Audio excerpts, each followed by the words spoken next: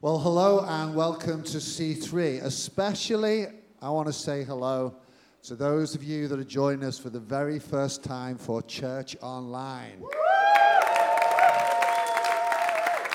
So that starts today, and we're glad to have you with us. The title that I've given today's message is simply this: Easter Surprise. Easter Surprise. And I use that title because I've been doing a lot of research, reading books, listening to sermons, reading sermons, which I particularly like to do.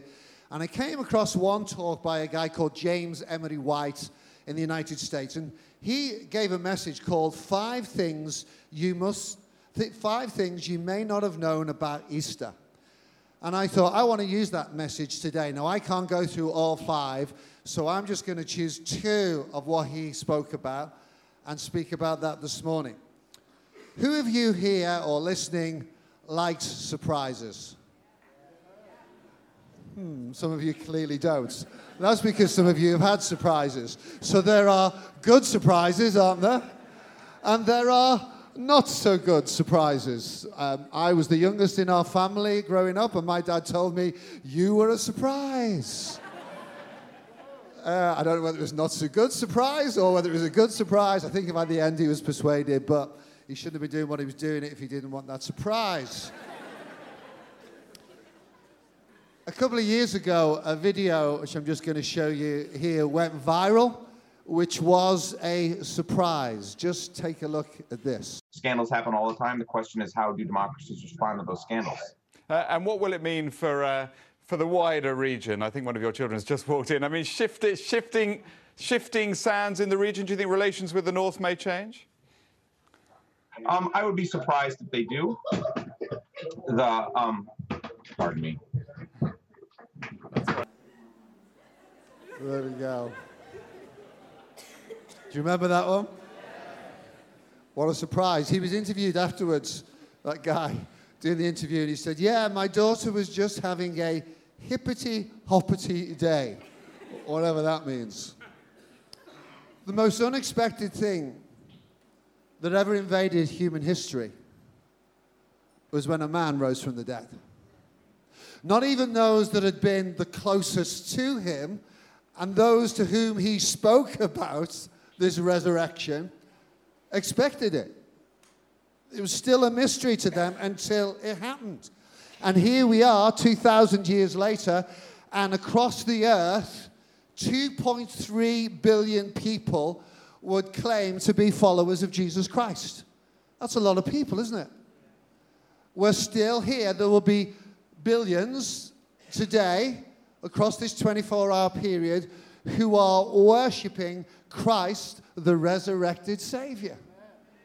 Joining with us. We're not on our own.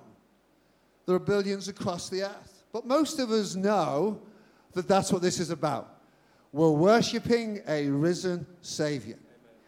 But what if there are a couple of things that I'm going to speak about that are maybe not so well known around the Easter story? That are maybe sometimes details we don't look at. So I'm just going to do a couple of those. The first one is this. Hear me now. Easter ended religion. Easter ended religion. According to the Christian faith and the Bible's record, we're going to read in a moment of what took place. The resurrection of Jesus ended religion. That sounds weird, right? Most people would think that we are experiencing something of a religion today. And we say this, but we really mean it.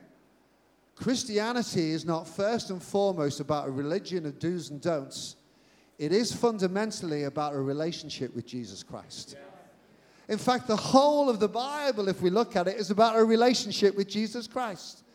It's not a list of do's, don'ts, and maybes or maybe not. It's a relationship with Jesus Christ. And that's what Jesus came to introduce us to, the Father, a relationship.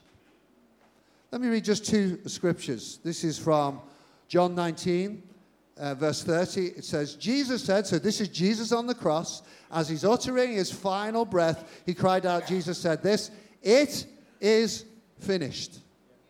Then in Luke chapter 23, it says this, by this time it was noon, and darkness fell across the whole land until 3 o'clock. The light from the sun was gone, and suddenly the curtain in the sanctuary of the temple was torn down the middle. Then Jesus shouted, Father, I entrust my spirit into your hands. And with those words, he breathed his last. What was finished through the cross? What was ended as a result of his death? I've actually changed my mind on what I used to preach on this. So I'm going to preach what I believe today about what is finished. In that single sentence, he says, it is finished. And let's read it again in Luke, the same time. So Luke and Matthew, they widen some of the events that are going on around the death, burial, and resurrection. And Luke says it, suddenly the curtain of the sanctuary of the temple was torn down the middle. Let me read it to you from Matthew. At that moment, the curtain of the temple was torn in two from top to bottom. Everyone say top to bottom. Top to bottom. And the earth shook and the rocks split. That single supernatural event concluded thousands of years of religious history. Something finished at the cross at that point. What was that something? Well, let's just go back in time a little bit in the Bible. We've got time to go through it in detail, but essentially, God established a relationship with the Jewish nation, Israel. And he wanted Israel to be an example to the world of what it was to relate to Yahweh, the Most High God. And he used them as an example. And he said to them, what I want you to do is I want you to have priests, so that a priest would be someone that represented the people to God. And they were a select individual group. They came from the tribe of Levi, which was, the first priest was Aaron, Moses' brother. Moses was the leader of the people of Israel. First one was Aaron. After that, they were all from the tribe of Levi, which is why Aaron's priesthood and the priests that followed him are often referred to as the Levitical priesthood.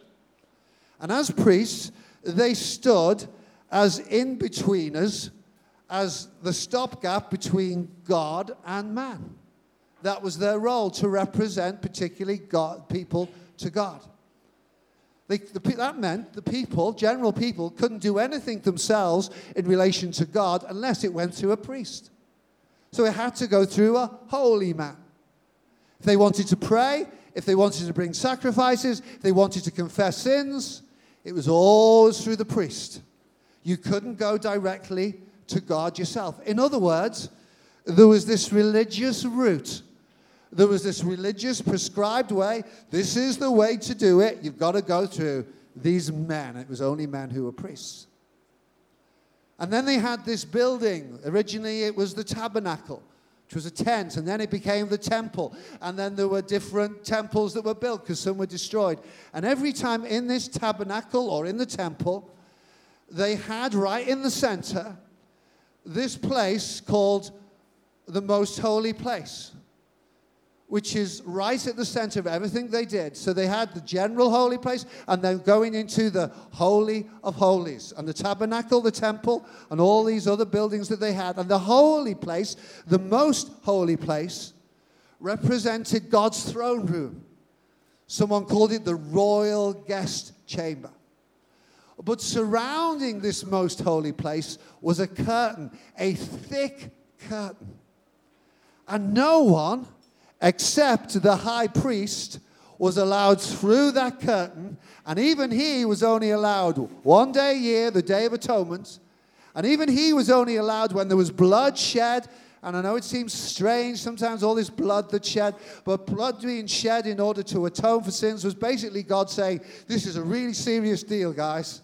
It's messy, it's horrible, it smells, but this is what sin is like. But there is hope, because you can go through what you can't go through. The high priest can one day a year, and if he didn't get the process right, he'd die.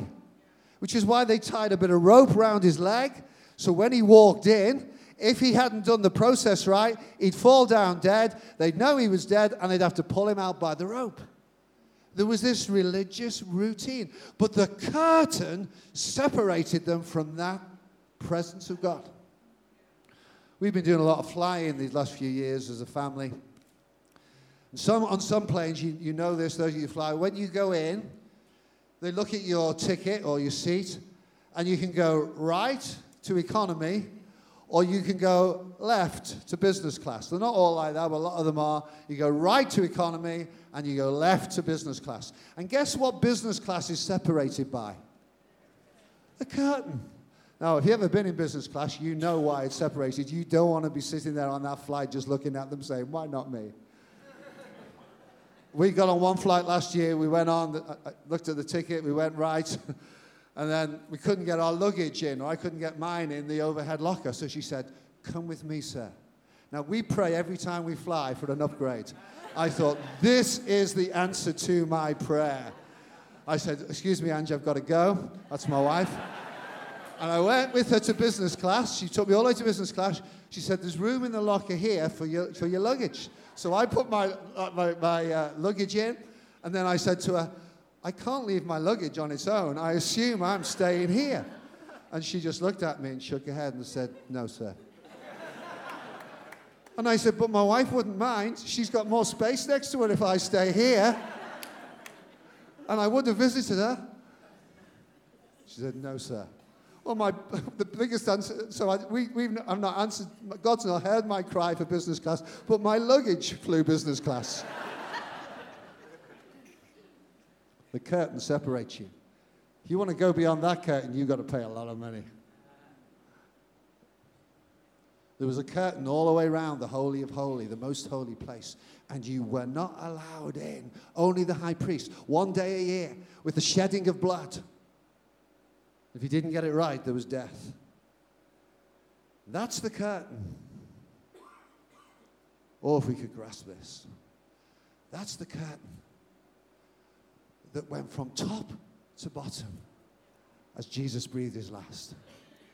No man could have torn it asunder, only God, and the curtain was torn all the way down. What's that saying? It's now saying, you, me, everyone who's ever lived, we don't now need a high priest except one. His name is Jesus. You don't need, come on, at the back you need to be excited as the front row. Online you can cheer as well. You don't need the shedding of an animal's blood anymore to give you access to the presence of God. The blood of Jesus is the once and for all sufficient Lamb of God who was slain for the sins of the whole world. You're welcomed in. In fact, it wasn't just about letting us in. I think he was letting God out. So now anything in life can be holy, not just one day a year, not just through a special curtain. Anything you do can be holy because God's presence is with you.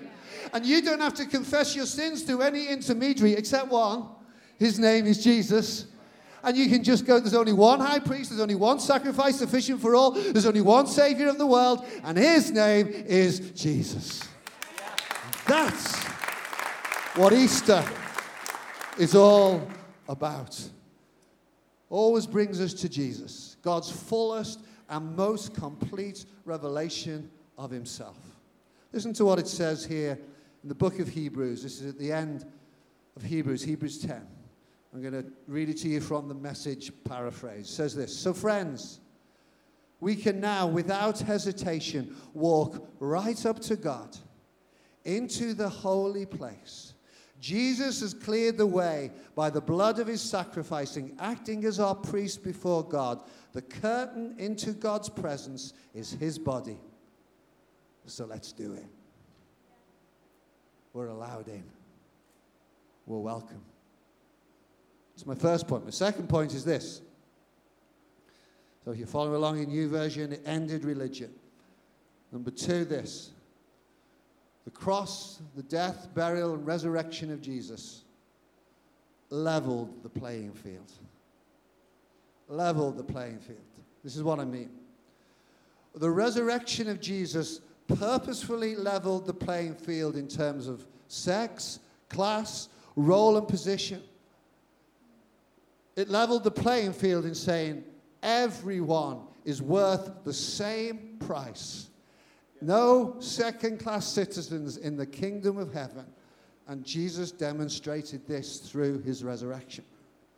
After Jesus was resurrected, the first person he appeared to and talked to was Mary Magdalene.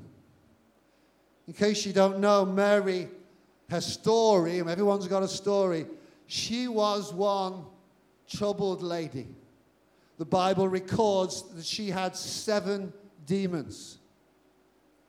The Bible records that she was sick in her body, which may have been caused by the demons, of course. 14 times Mary is mentioned in the New Testament. More than any other woman mentioned, Mary is mentioned, other than the mother of Jesus. Because she'd had this encounter with him, she then followed him and his ministry all of his life until the cross. She walked with him, talked with him, went on ministry trips with him. She devoted her life to him.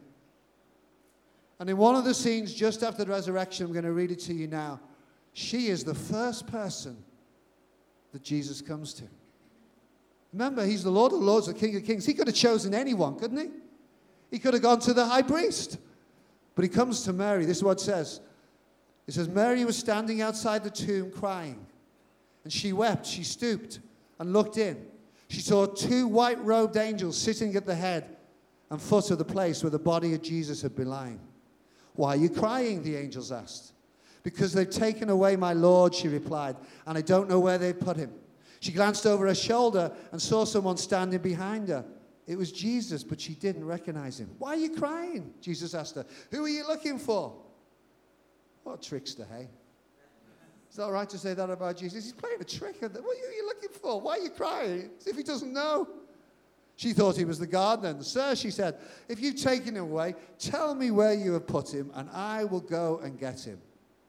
Mary, Jesus said. She turned towards him and cried out, Rabboni, which is Hebrew for teacher. And then Jesus said, go, find my brothers and tell them. Mary Magdalene found the disciples, the first witness, and told them, I have seen the Lord. Then she gave him his message. Now this is really important, because some people think Christians and the Bible and Jesus are misogynistic, but it's just not true. It's a lie. Now, I'm not saying some Christians haven't acted in that way, but Jesus never acted that way.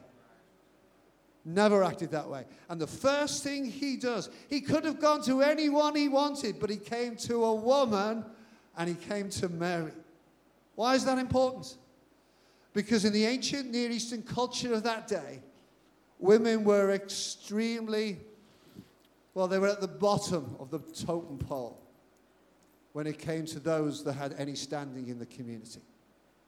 They weren't accepted.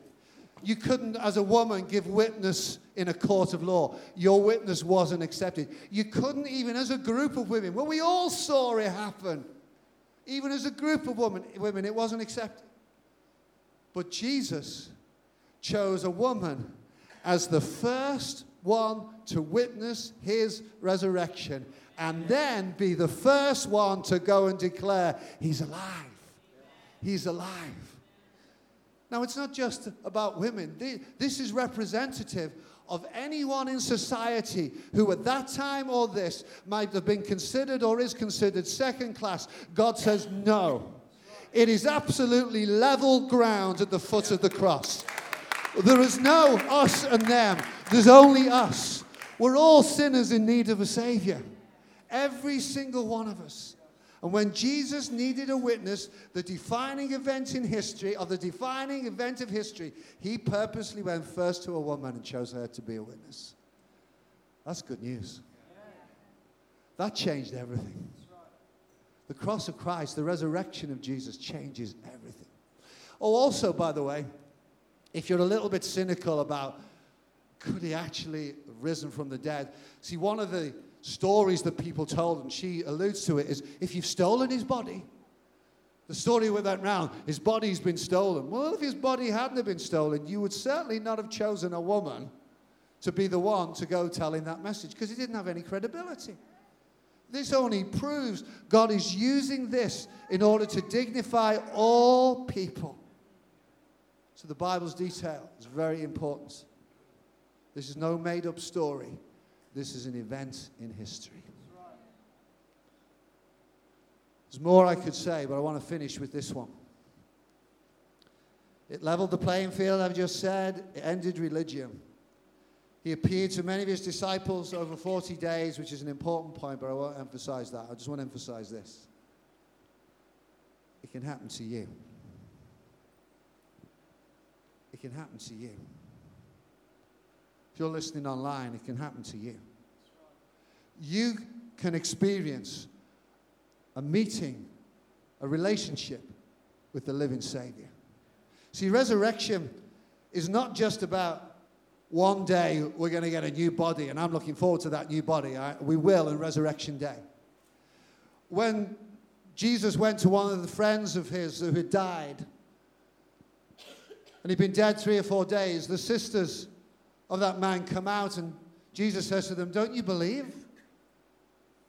Don't you believe? He's only sleeping. Don't you believe? I've delayed my coming. This is me paraphrasing it, but don't you believe? And they said, oh yeah, we believe that one day in the resurrection he'll rise again. And Jesus said to them this, I am the resurrection and the life. I am the resurrection and the life. Not one day in the sweet by and by, not somewhere over there, but today. And although we are going to get new bodies and we're going to get resurrected, that resurrection power, the same power that raised Christ from the dead, is available here today to change lives. To change lives. I'm going to show you in a moment someone's story who experienced resurrection life. So as that they are new creations. It can happen to you. It's never happened to you. But how about this? Easter Sunday, it could happen to you. If it has happened to you, how about this? Let's worship God with all our heart, soul, mind, and strength.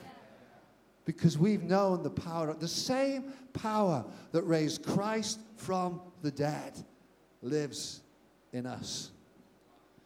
It's not just about physical death, it's about spiritual life.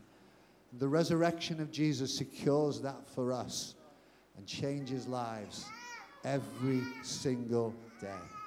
Take a listen and look at this beautiful story of Nick and B Sharp. Hello, we're Nick and B, and we are married with 2 beautiful boys, and we go to the C3 church. We've been going for around about 3 and a bit years now, I think. We're very carefree, and we're both It was all told... festivals, parties, and yeah, it was just a very hedonistic lifestyle. It was very, looking back, it was very shallow really, because it was all for the weekend, then you'd crack on with your week at work, look forward to the weekend, do it all again, but it was never very meaningful. We were both kind of told on separate occasions that we possibly wouldn't have children, and then one day I found out I was pregnant and everything started to change. Yeah, it did. Then we started kind of exploring things. Nick started going to churches on Sunday mornings, and he quite often would just take Teddy, and I wasn't really too fussed, to be honest. And then I started hiring a room at C3 to work, and then we thought, well, Nick said to me, why don't we try that church? And I was like, oh, I don't know, we could do. When we first attended C3, I sat at the back and I sat on my hands, and when the worship started, I refused to do anything. I just sat there. But B jumped up with Teddy, and the next thing I know, she's dancing down the front. And when it had all finished, she says to me, so what do you think? I said, what do you think? Get your coat, I'm getting out of here. And but she said to me, you know, you're being really miserable about this. And to me, I knew that we were missing that element in our life, and it was important to me that we had that. So, you know, so we started coming to C3, and I did acclimatise to the worship, and you know, embraced it. And I can't imagine church in a dusty building anymore. You know, church It took us a long time, though, to kind of commit to, I mean, we came to church, but to commit to faith. To me, the idea that Jesus was the Messiah, that he was the incarnation of God, that he died on the cross for our sins, I just couldn't get my head around that idea. And I was quite happy to say Jesus was, a prophet or a good teacher. I was quite comfortable with that. To reduce him down to human terms, I was very comfortable with that. And the way that I saw it, we still got the community aspect of church and everything, but I wasn't making any bold statement on the person of Jesus. But we were attending church for quite a while, and I wanted to put my hand up. I kept saying, when are you going to do it? When are you going to do it? And then eventually you did it when I wasn't there. Yeah, I was like, what? I really didn't. I didn't feel like I could, because I didn't really have a Holy Spirit moment. For me, it was more of a gradual acceptance of the facts that, and Pastor Steve, he mentioned in a preach one day, he quoted C.S. Lewis, and it was that a man, I can't remember the exact wording, but a man who made the claims that Jesus makes could not be a good moral teacher. He'd either have to be a lunatic on a level with the man who says he's a poached egg, or be the devil of hell himself. And so at that point I sort of thought, well, I have to make a decision here. And it says in scripture, if you've got faith the size of a mustard seed, you can tell that mountain to move. Well, I did have faith, and so I put my hand up, I responded. And to me, the revelation of who God is, to me, has happened gradually. But if you reduce God to human terms, you're not able to have a relationship with a dead prophet or a dead teacher from 2,000 years ago. But you can have a relationship with a living God, with a God who wants to have a relationship with you. So, God's revealed himself to me gradually. I haven't had like the Blues Brothers moment, which I really wish I had, but I haven't had that. But I am certain that God is working in our life. I'm certain that Jesus is able to have a relationship with us. So much has changed for us. So much we've got from living in what was basically a glorified floating caravan, which was lovely, but it was very small. We now live in a glorified large caravan. We've managed to, and we took a real kind of faith step with that, didn't we? Because it was like we went to look at a new boat, and I was like, yeah, we'll have it. And Nick was like, how are we even going to afford that? And God's worked all of this out for us. We managed to get a loan. He's just worked wonders in our world. We've had another baby. Our businesses are both prospering. We've got a family in church that are just incredible. The people that surround us, they're such good influences, and really found ourselves a really firm foundation within life, really. Yeah.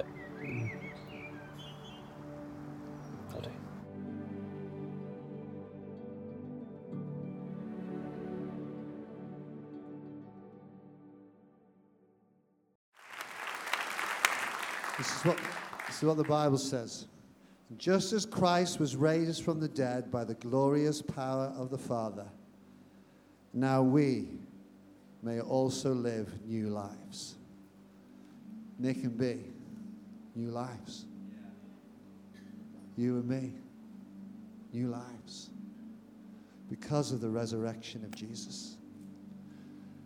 It can happen to you.